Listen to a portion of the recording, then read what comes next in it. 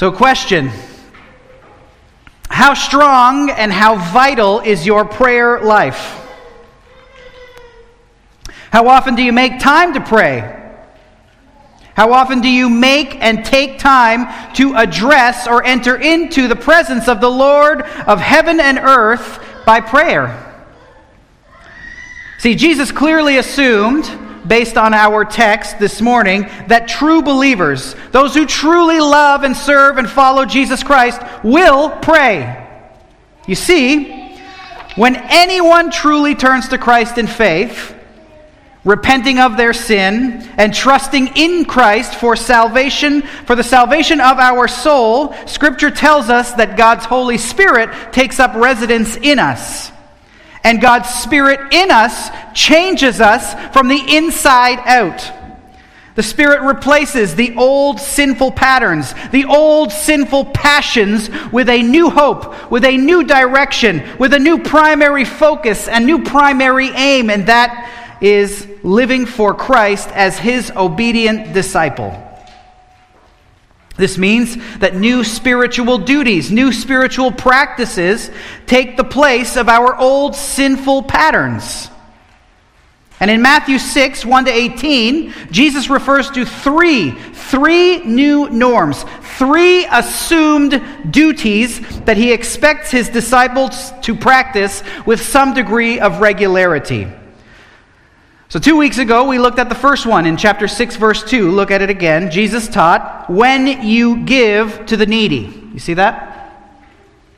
When in this context is a word of expectation, a word that clearly reveals to us that Jesus assumes that His people will give. The disciple of Jesus Christ will be a person of charity, will be a person of generosity, will be one who contributes to the needs of the saints. And for the sake of clarity, because this particular text is one that people like to try and wiggle out of, the generosity or the giving that is referred to here concerns money. Like money. While we give generously with our time and we give generously of all different things, Jesus is referring to money. Christians are generous with their money. The Puritan pastor Matthew Henry rightly terms this duty as the honoring of God with our estates. Christians will honor God with their stuff, with what they've been given by God. The second assumed duty, which we'll pick up today, or spiritual practice that is expected by Jesus Christ from all who truly follow Him, is that of prayer. So you see it again, right? Jesus makes it clear in chapter 6, verse 5. Look at it again. When you pray. Not if, but when you pray. See, Jesus teaches us that prayer is key to the Christian life. And for anyone to say, you know what, I love God, but to avoid engaging themselves in regular prayer is foolishness and self-deception. So let me ask you again, do you take the time to pray? Prayer is vital to your relationship with the Lord. Prayer is indispensable to our growth up into His image. Prayer is crucial to revealing our absolute dependence on Him. Prayer is the lifeblood of the Christian. And Matthew Henry, once again, the great Puritan pastor, termed this duty as the honoring of God with our souls. The honoring of God with our souls. And the third assumed duty or norm that is expected of Christ from His disciples is that of fasting. We're going to cover that probably in the new year. But notice again how Jesus states it in chapter 6, verse 16. Do you see it? When you fast. Not if, when. When. And Lord willing, we will explain the practice, the purpose, and the meaning of fasting more fully when we pick up on this in the future. Matthew Henry, once again, terms this spiritual duty, or this expectation, as the honoring of God with our bodies. Now, hopefully, you have noticed the stress that Pastor Matthew Henry placed on the honor of God. Did you see that? All of these we practice for the honor of God. The honor of God, the exaltation of God, the glory of God ought to be the fundamental reason for everything that we do as Christians. And this lines up quite nicely with what Jesus taught us in Matthew chapter 5, verse 16. If you look at it again, he said, "Let your light shine before others so that they may see your good works and give glory to your Father who is in heaven." So you see, it is the honor, the exaltation, the praise, the glory of God that inspires the obedient lives of His people. We strive to honor God with our estates and our finances and our money and our material possessions with the goal of His glory being noted and praised by everyone around us. We strive to honor God with our souls as we pray, and we strive to honor and glorify God with our bodies as we fast. The aim of everything we do, the aim of every righteous practice, the aim of every instance of obedience to the Lord is the same: that He might be honored and He might be praised. But there is a problem. And Jesus, in bringing up these three spiritual duties, sought to deal with the problem. What is the problem, you ask? Well, that's a good question. The problem is we are consistently tempted not to perform spiritual duties for the glory and honor and exaltation of God, but to perform spiritual duties for the glory and praise of ourselves. To perform our spiritual duties in order to be seen by others, to be applauded by others, to be noticed by others. Rather than honoring God with our souls and our estates and our bodies, we try to take what rightfully belongs to God and God alone and have it applied to us. And the Pharisees, who were the religious leaders of this day, along with the scribes, who were the biblical scholars of the day, had surrendered themselves almost entirely to this most grievous and wicked temptation. When they gave of their money, it wasn't for the honor of God, but as chapter 6, verse 2 reveals, look at it again, they gave that they may be praised by others. Do you see that? They didn't give so that God would be honored. They gave so that they would be praised. And this is a humongous, gigantic deal. Because God is exceedingly jealous over His glory. Not in the sense of human envy that another might receive it, but in the sense that there are no others that deserve it.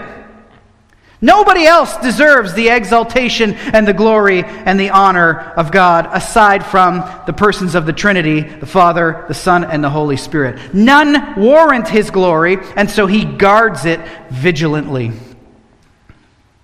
And so Jesus began this section, if you look back at chapter 6, verse 1, with a stern and serious warning. You see that in verse 1? Beware. You see that? Beware. Be on guard. Be alert. Be cautious of the dangerous weakness that is common to each and every one of us. And what is this weakness that we are to be on guard against or alert to? Look at the next bit of chapter 6, verse 1. Practicing your righteousness before other people in order to be seen by them. Now let's just clarify a little bit. The issue at hand is not the practice of righteousness in and of itself. We are all called to practice righteousness and to live righteously. The Apostle John made this fact abundantly clear in 1 John 2:29 when he said this: "If you know that Jesus is righteous, you may be sure that everyone who practices righteousness has been born of Him." The issue isn't even the practice of righteousness in the sight of other people, right? Jesus clarified this in Matthew 5:16, like we just read. Let your light shine before others so that they might see your good works and give glory to your Father who is in heaven. You see, again, all who truly love Christ, all who are saved by grace alone, through faith alone, in Christ alone, will strive to live righteous, obedient lives in all circumstances, whether they are in private or whether they are in public. Living righteously, being a righteous person, cannot be hidden. and a righteous life will be noticed. The issue at hand is the reason for one's practice of righteous deeds. What is the reason behind doing what you do? Everything that we do is for someone's glory. The question is, whose? Whose glory are you seeking? Are you, in obedience to Christ, living a righteous life so that when people look at you and they see you living in obedience, they give glory to your Father who is in heaven? Or are you, like the scribes and the Pharisees, practicing virtuous behavior for the sake of your own praise, for the sake of your own adoration, for the sake of your own applause? The intentions with which we practice our righteous duties is of primary importance, and that's the focus of Christ in this section. It's one thing to live to and for the glory of God. It is one thing to live an obedient and righteous life so that God is honored by others in all that you say and do. It's another to shift or transfer the glory that belongs to God alone so that it is given to us. And again, this forms the primary purpose for Jesus' words in these verses. Beware of the Pharisaical, the most common tendency to perform our deeds of righteousness, not for the glory of God, not that people might see and praise God, but instead that people would notice you, that people would adore you, that people would congratulate you or me, or applaud you or me. That people would set their affection and their attention on us. And hear me clearly. Note this very clearly. This is one of, if not the most wicked of sins. The redirecting of glory and praise in any direction other than God Himself. Or, to put it negatively, not deflecting God, the glory that rightfully belongs to God alone, from ourselves to the Lord. This is idolatry. This is glory theft. Not that anyone can actually subtract from God or steal His glory, but we can commit the heinous sin of ascribing to ourselves or to some other human being that which rightfully belongs to God alone. And this is an act that each and every one of us ought to beware of committing. Glory, honor, and praise for the Christian flow in one direction and one direction only. In the direction of the only one worthy of being glorified, God Himself. And this proper aim of praise is evident in Scripture from page 1 all the way to the last page. A couple of examples just from the Psalms we see in Psalm 29. Ascribe to the Lord, O heavenly beings. Ascribe to the Lord glory and strength. Ascribe to the Lord the glory due His name. Worship the Lord in the splendor of holiness. Or Psalm 115, verse 1, doesn't get much clearer than this. Not to us, O Lord, not to us, but to your name give glory. Not much clearer than that, right? Not to us, but to you give glory. As we learned in chapter 6, verses 1 to 4, the glory and the honor of God is the goal and the purpose for our giving. And now as we come to chapter 6, verse 5, we learn that the same is true in prayer. The goal of our prayer life is not to bring glory or accolades or applause or respect to our own selves, but to honor and to exalt the God upon whom we depend for all things. And so Jesus continues His teaching on God's glory being our ambition in spiritual duties, saying in chapter 6, verse 5, and when you pray. Again, just a reminder, not if, but when. It is the expectation of Christ that all who call on His name for salvation will pray. So then that leads to the question, what is prayer exactly? Simply put, prayer is addressing God. Prayer is addressing God. It is speaking to our Father who is in heaven. And this is not something that we ought to enter into lightly.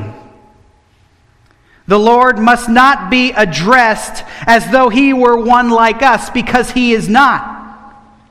The Lord ought not to be addressed like he is some casual acquaintance, because he is not. Far from it. Prayer is talking to God. God! God! And so Jesus spends some time here helping the crowds, helping the disciples, helping us learn the proper attitude to prayer, along with the proper content of prayer, along with the proper attitude of prayer. This morning we're going to look at the attitude, and when we pick up later in a couple weeks, we will look at the content. So when we pray, we approach the Lord in order to address him. And when we do so, chapter 6, verse 5, Jesus continues, when you pray, you must not be like the hypocrites. Do you see that? You must not be like the hypocrites. Hypocrites in this context were pretenders. Those who pretend to be concerned with piety or holiness. Those who pretend to be devout in their service to God. Those who are really good at this, but not actually good with living it out. I don't know if there is any group more responsible for the bad name of Christ and his people than those who are devout with their lips and then live a life that completely betrays what they say. We must not be like the hypocrites. We must be not be those who use the show of holiness as a means for obtaining to ourselves or for ourselves the praises of others. You see, pretenders are those who will make sure that everything they do, all of their good deeds, all of their righteousnesses are done so that other people see. So that other people witness them. Because they want some of that applause. In this context, we're talking about the Pharisees, and he gives us a couple of examples that the hypocrites and pretenders engaged in. Look at what he says next. The hypocrites and pretenders, they love to stand and pray in the synagogues. You see that in there in verse 5? See, at this time, audible prayer was the norm. The idea of reading silently and praying silently, that's rather a new phenomenon. In these days, you read out loud, you prayed out loud. Everything was done out loud. But it's not the praying out loud with an earshot of others that's the problem, but the practice, the Pharisaical practice of finding the prime spot in the synagogue. That spot where if you position yourself just right, everyone will see you because it's the most visible spot in the room. So that everyone would both see and hear these Pharisees spout their eloquent and verbose prayers. The hypocrites and pretenders didn't just stand in the synagogues, but they also loved to stand and pray at the street corners. You see that in verse 5? They loved to stand and pray at the street corners.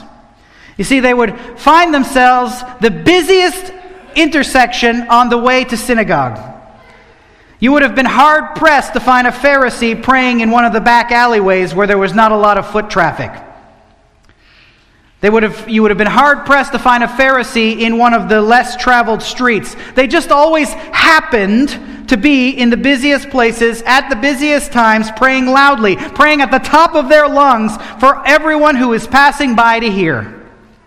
The hypocrites made it look like they were so devout, they were so holy. They made it look like, I can't even make it to the temple without pouring forth prayer. Again, it's not the prayers themselves that are the problem. It's not even where one prays that's the major problem, but the reason or the purpose for their prayers. The reason for their praying, where and when that they do. You see, in verse 5, it gives us the reason. That they may be seen by others. You see that? That they may be seen by others. See, the Pharisees And the hypocritical religious leaders prayed in order to be seen by others because they valued the praise of men more than their approach to the Lord himself. They prized the admiration of people more than their relationship with the God of heaven and earth. They cherished their reputation with fellow humans more than the honor of the God that they claimed to serve. And to this attitude, Jesus declares, "Truly I say to you, they have received their reward." What reward is that? Exactly what they wanted. The cheap reward of human applause.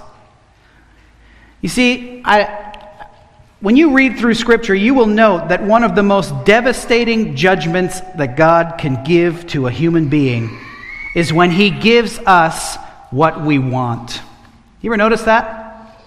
We don't know much of the time what we need. We know what we want. Our flesh is always wanting something. And when the Lord gives us up to what we want, that is a rather devastating judgment.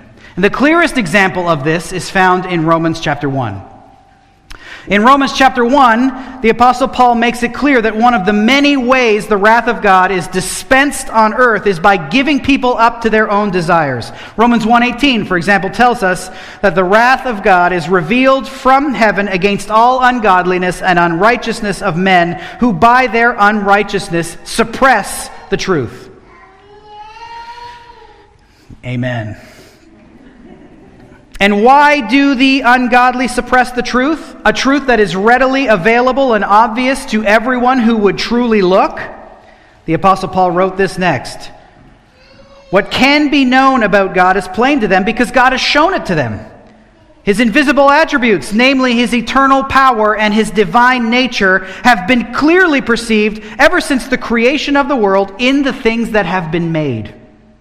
So they are without excuse. For although they knew God, they did not honor Him as God or give thanks to Him, but they became futile in their thinking, and their foolish hearts were darkened. Claiming to be wise, they became fools. The idea here is that God has clearly revealed certain aspects and attributes of Himself in creation. Two, most notably, that He is eternal in power and divine in nature. These two attributes reveal that God stands above humanity as one to whom we must submit our lives and conform our lives. But humanity desired, and humanity desires, something different. Instead of submitting to God, the God who exists, instead of conforming our lives to the God who exists, we would rather be our own gods. Whether that takes the form of searching for applause and praise directed our way as opposed to God's, whether that takes the form of disobedience to God's word as we suppress His commands, smothering them, stifling them, suppressing the truth of His word in favor of our sin, which is a practice oh so common in human history, all of it leads to the same end. Futile thinking, darkened hearts, and the height of the Bible's descriptions of the unsaved, the becoming of a fool.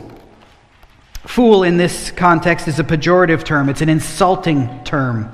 The height of humanity in their suppression of God and their rejection of God, the height that they reach in Scripture is the level of fool. And so in His wrath, the Lord gives to the fool exactly what they want by giving them up to it. 3 times we see this in Romans 1 play out. The first is in chapter 1, verse 24, where we read this. Therefore, this is all as a result of the suppression of God's truth. Therefore, God gave them up in the lusts of their hearts to impurity, to the dishonoring of their bodies among themselves. You see, while the fool may for a time enjoy their sin, this is not a sign of God's permission, nor is it a sign of God's blessing, but it is a sign of God's wrath. Beware.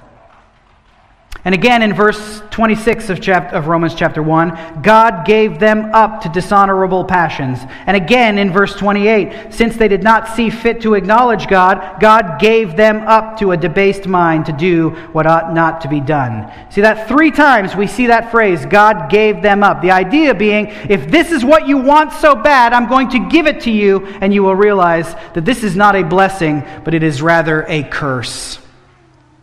Increased sexual perversion, increased dishonoring of bodies, increased debasing of the mind. All of these are the result of God giving people exactly what they desire. And it is at the expense of what they truly need. What we all truly need is an abundant, joy-filled, peaceful life forgiven by the Lord Jesus Christ because of His grace dispensed upon us by faith in Him. For the hypocrite in Matthew 6, the one whose primary aim is the applause and the admiration and the recognition of other people, that's what the Lord gives them. That is the totality of their reward. Human applause is a poor, cheap, third-rate substitute for the rewards of the Lord. So the question for you is, what are you seeking after? Do you hope to be applauded and recognized by other people for your righteous deeds? Is your life lived for the admiration of those around you, or are you dedicated to the pursuit of God's honor? Are you committed to the exaltation of the Lord by your life of obedience? The 2 options lie before you. If you want man's praise, then do your works so that others might see and give you praise. But know that you have received your reward. That's the height of your reward. It's the highest accolade you will ever attain. However, if you want more than that, if you want a greater reward, and listen to Christ as He continues in verse 6. Jesus said, don't be like the hypocrite, but when you pray, go into your room and shut the door and pray to your Father who is in secret, and your Father who sees in secret will reward you. Now, just again for clarity's sake, this command to go into your room does not disqualify any and all public prayer. It doesn't disqualify any and all corporate prayer. It does not prohibit or forbid us from praying to or praising God within earshot of other people. It does not bar us from testifying to faith in God through praise and thanksgiving in prayer alongside of and in sight of and in the hearing of our fellow brothers and sisters. It is instead a call to ensure that the honor of God is our primary, even more, the honor of God is our singular goal.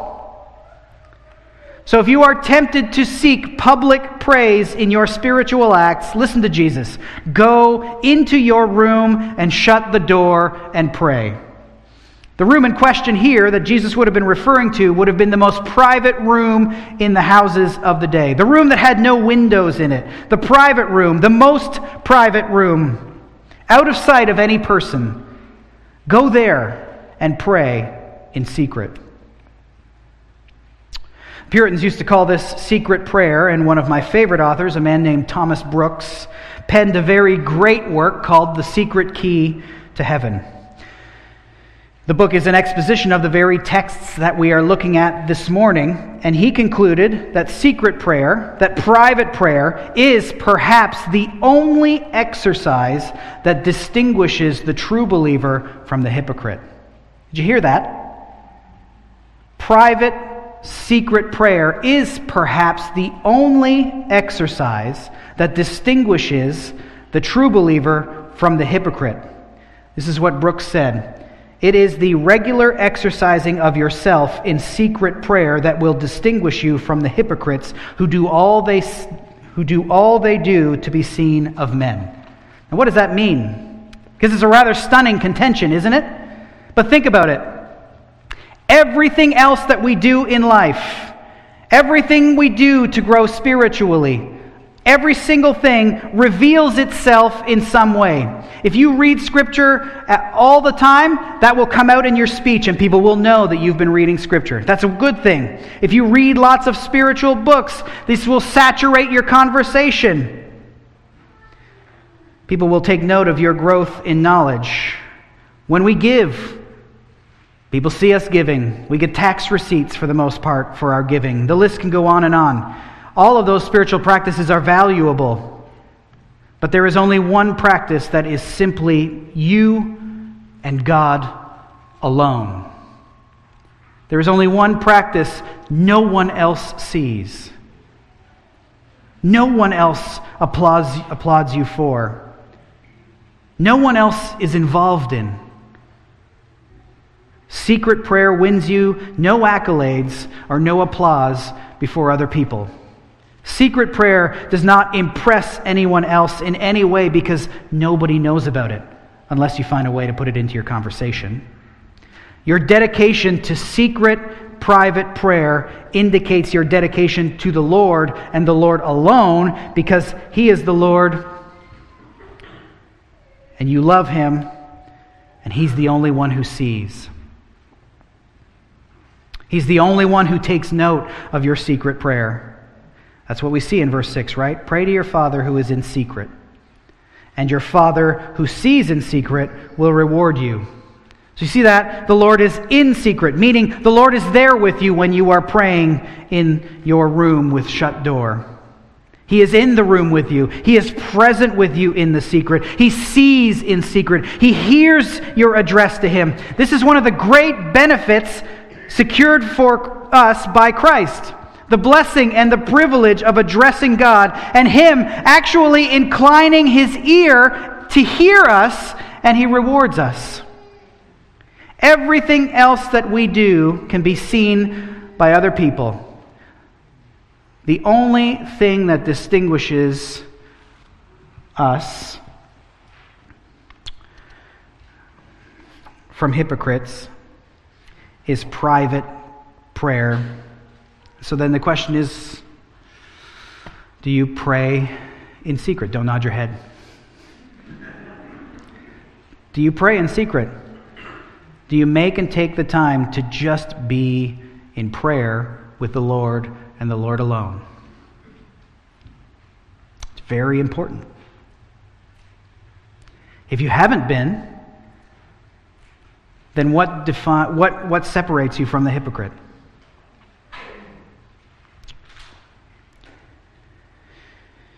Jesus continues in verse 7, saying, "When you pray, do not heap up empty phrases as the Gentiles do, for they think they will be heard for their many words. Do not be like them, for your Father knows what you need before you ask Him." So Jesus is moving a little bit into the content of our prayers without the specific content. These are just a couple of things to take note of when we pray. When you are going to go into your room and pray. You see, there exists a fine and delicate balancing act for us as humans as we approach the Lord to address Him in prayer, isn't there?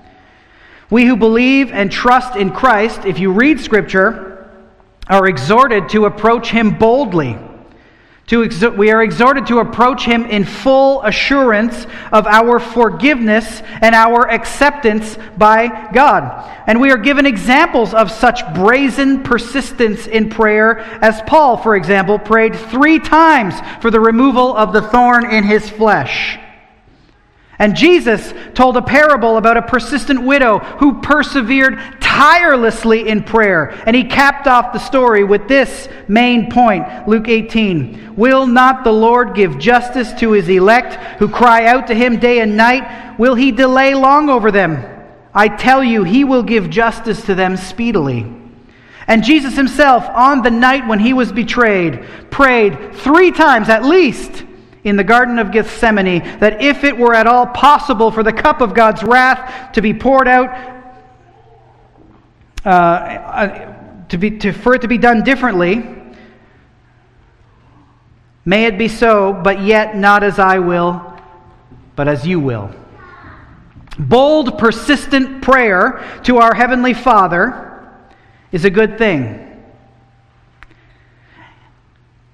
And Scripture uses the term Father because, as you know, it uses the term in the best connotation, the best meaning to the word. I know that some people don't have great relationships with their Father, but when you see God revealed in Scripture as a heavenly Father, think of the greatest of fathers and then times that by infinity.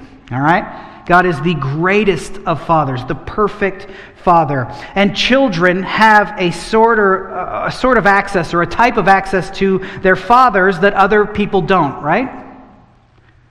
The same is true for those who believe in Christ. We are given an access to God that is not available to those who don't have God as Father. And so we are given this privilege of bold, persistent prayer, of entering into the presence of God to address Him, of knowing that we belong to Him as members of His family, of knowing that we are forgiven by Him in Christ. However, we must also remember that when we pray, we are not to pray in any sort of flippant, unmeasured, or manipulative sort of way. And this is what Jesus is combating, or in the first lines of verse 7. Look at it again. When you pray, do not heap up empty phrases as the Gentiles do. See, the pagan Gentiles of the day, serving their pagan gods, thought of prayer as some sort of magical incantation.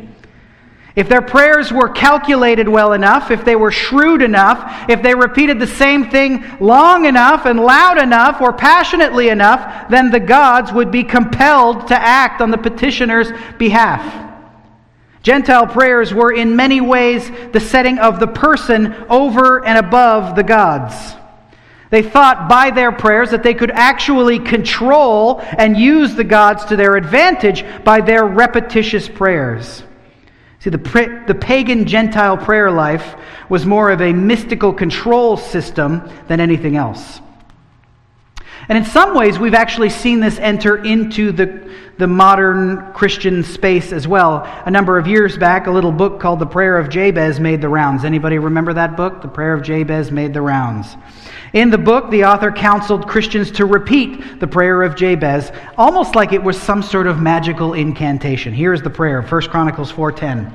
Jabez called upon the God of Israel, saying, "Oh, that you would bless me and enlarge my border, and that your hand might be with me, and that you would keep me from harm so that it might not bring me pain." And God granted what he asked. Now, that's a wonderful prayer that Jabez prayed. A prayer that God granted to Jabez. But the idea that we can finagle the same response from God by repeating the same prayer over and over and over isn't prayer, it's witchcraft. Prayer is not some set of magic words that moves God to act on our behalf. Because as we read in verse 8, look at it, your Father knows what you need before you ask Him. You see that? No, prayer is our recognition of dependence upon God. Prayer is our running to Him for comfort. Prayer is a signal and primary proof of our trust in His good and perfect will. And so we don't heap up empty phrases as the Gentiles do. And on one hand, this will mean avoid the temptation to think that your flowery words or your verbosity or your eloquence carry any currency with the Lord. Listen, no matter how well we speak, it doesn't impress the Lord. What may sound impressive to another person does not impress the Lord. Instead, leave off all of the pretense and simply pray in trust to your Father who is in heaven.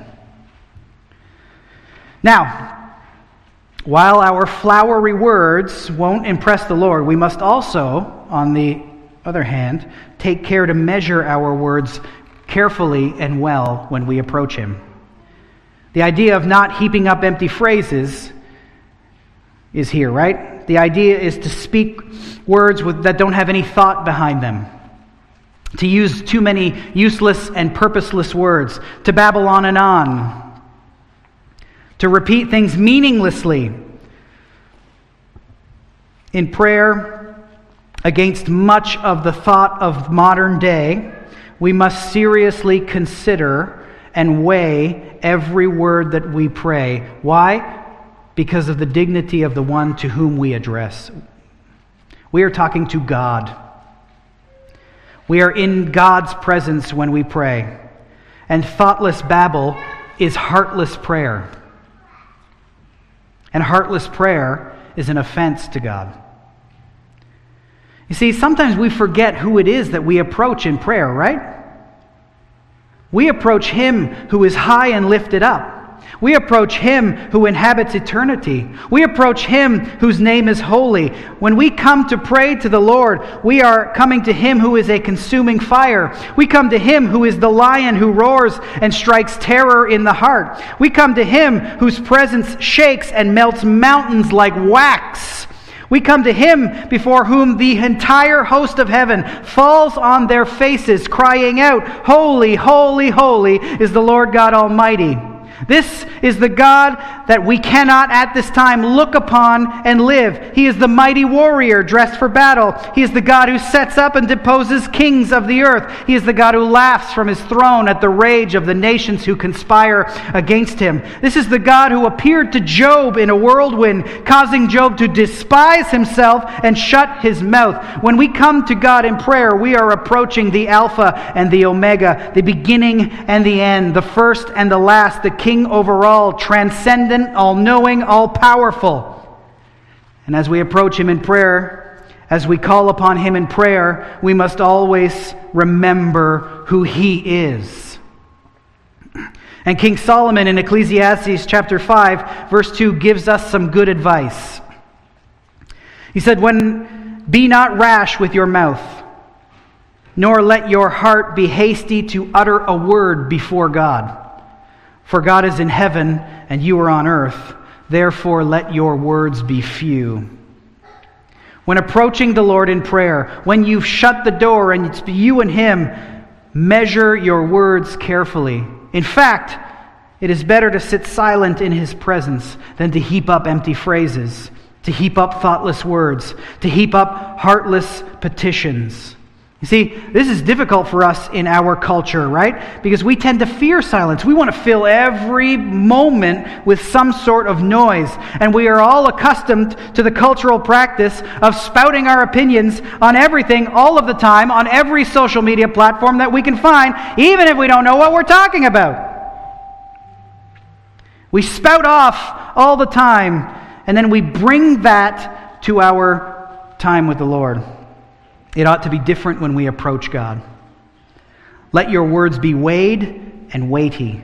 Let your words be meaningful, born out of a heart that praises Him and trusts Him. Let your words be thought out. Let your words be ordered. Let your words be few. As James wrote, "My beloved brothers, let every person be quick to hear and slow to speak." And as Solomon says, it is good to take care when uttering a word to or before the Lord. Why? As Solomon said, He is in heaven, you are on earth. Meaning, He is great, He is glorious, He is worthy of all praise, and we are people of the dust. And our words about Him, to Him, and before Him ought to reflect the reality. He is in heaven, we are on earth. And see, there's going to need to be a change in mind here, right? Because we've been fed a number of ideas about prayer in our day-to-day Christian life, which I wholeheartedly reject. Like, people say, prayer is just saying whatever you want to say to God. Where is that in Scripture? In fact, when the disciples asked Jesus point blank, "How do we pray?" "Teach us to pray," was Jesus' response. Just say whatever. No, it was the opposite. He said, don't heap up empty phrases. And then modeled for them a weighty and well thought out prayer that recognizes both the closeness of God as Father along with His unparalleled majesty. And we see it in the first line of the Lord's Prayer, right? Our Father, the closeness. In heaven, the transcendence. Hallowed be your name, the praise. We've also been told that spontaneity equals spirituality.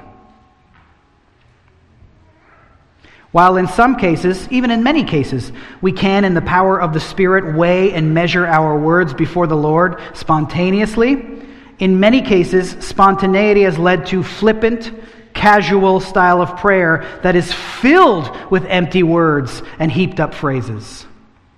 For so many years in Christian history, the Christian could not conceive of not writing down their prayers before they prayed them, because they recognize that God is in heaven and they are on earth. We are small in comparison to Him. We are easily led into frivolity. We are lacking in the ability to sustain gravity. We tend towards flippancy. We tend towards the lowest common denominator. We are prone to surface level. We are prone to forgetting the weightiness of God. So we are to let our words be few. And the great reformer Martin Luther said this in the way that only Martin Luther can, saying, "Keep your words brief and intense. God has no need of everlasting twaddle." And again, he said, "Remember your situation. God is such a great majesty in heaven, and you are a worm upon earth. You cannot speak about the works of God on the basis of your own judgment. Let God rather do the speaking. Do not dispute about the counsels of God, and do not try to control things by your own counsels. It is God who can arrange things and perfect them, for He Himself is in heaven." And we express all of this in German by saying, don't use many words, but keep your mouth shut. You see, whereas the pagan thinks they can repeat the same things over and over, thinking the gods will hear them because of their many words, we are called to recognize and to understand that our Father in heaven, verse 8, knows what we need before we ask Him. Which leads to the question, if the Lord already knows, then why pray? If we aren't informing God of anything new, if we aren't striving to move God's hand as though He were reluctant or hesitant to dispense His goodwill, why pray? Again, another great reformer, John Calvin, explains it like this. We pray to seek Him. We pray to exercise faith in Him. We pray to meditate on His good promises and person. We pray to pour out our cares and our anxieties to Him in trust and knowledge that He is our caring and attentive Father. In other words, prayer builds our faith. God already knows all. He already knows what you need. He knows what I need. He knows it all before we even utter our first words of prayer. Prayer is not the communication of information to God. It's not some technique for getting what you want out of God against His better judgment. No, prayer is for us the expression of trust, the expression of love for, the expression of dependence upon the God that we know and love as Father. So prayer does not instruct Him. Prayer does not give Him counsel. Our prayers do not correct Him. Our prayers do not inform Him.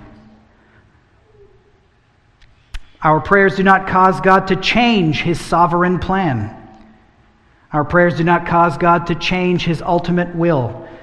No, we pray that His will be done, not ours. We'll see that in the Lord's Prayer when we get to it.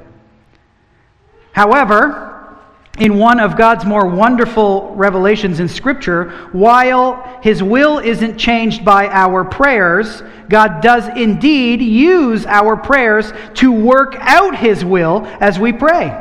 That's amazing. God has chosen to use our prayers to work out His good and perfect will, as we see in James 5:16, where the apostle says, "Confess your sins to one another and pray for one another that you may be healed. The prayer of a righteous person has great power as it is working."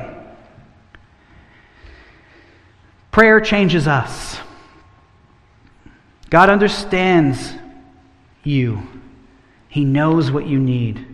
He's informed about everything you need. He is our loving and all-knowing Father who knows your needs and my needs better than we do. And He is a better judge of your needs, and He's a better judge of my needs than I am. And prayer is the leaving of those needs in His hands, trusting in His goodwill and in His good plan.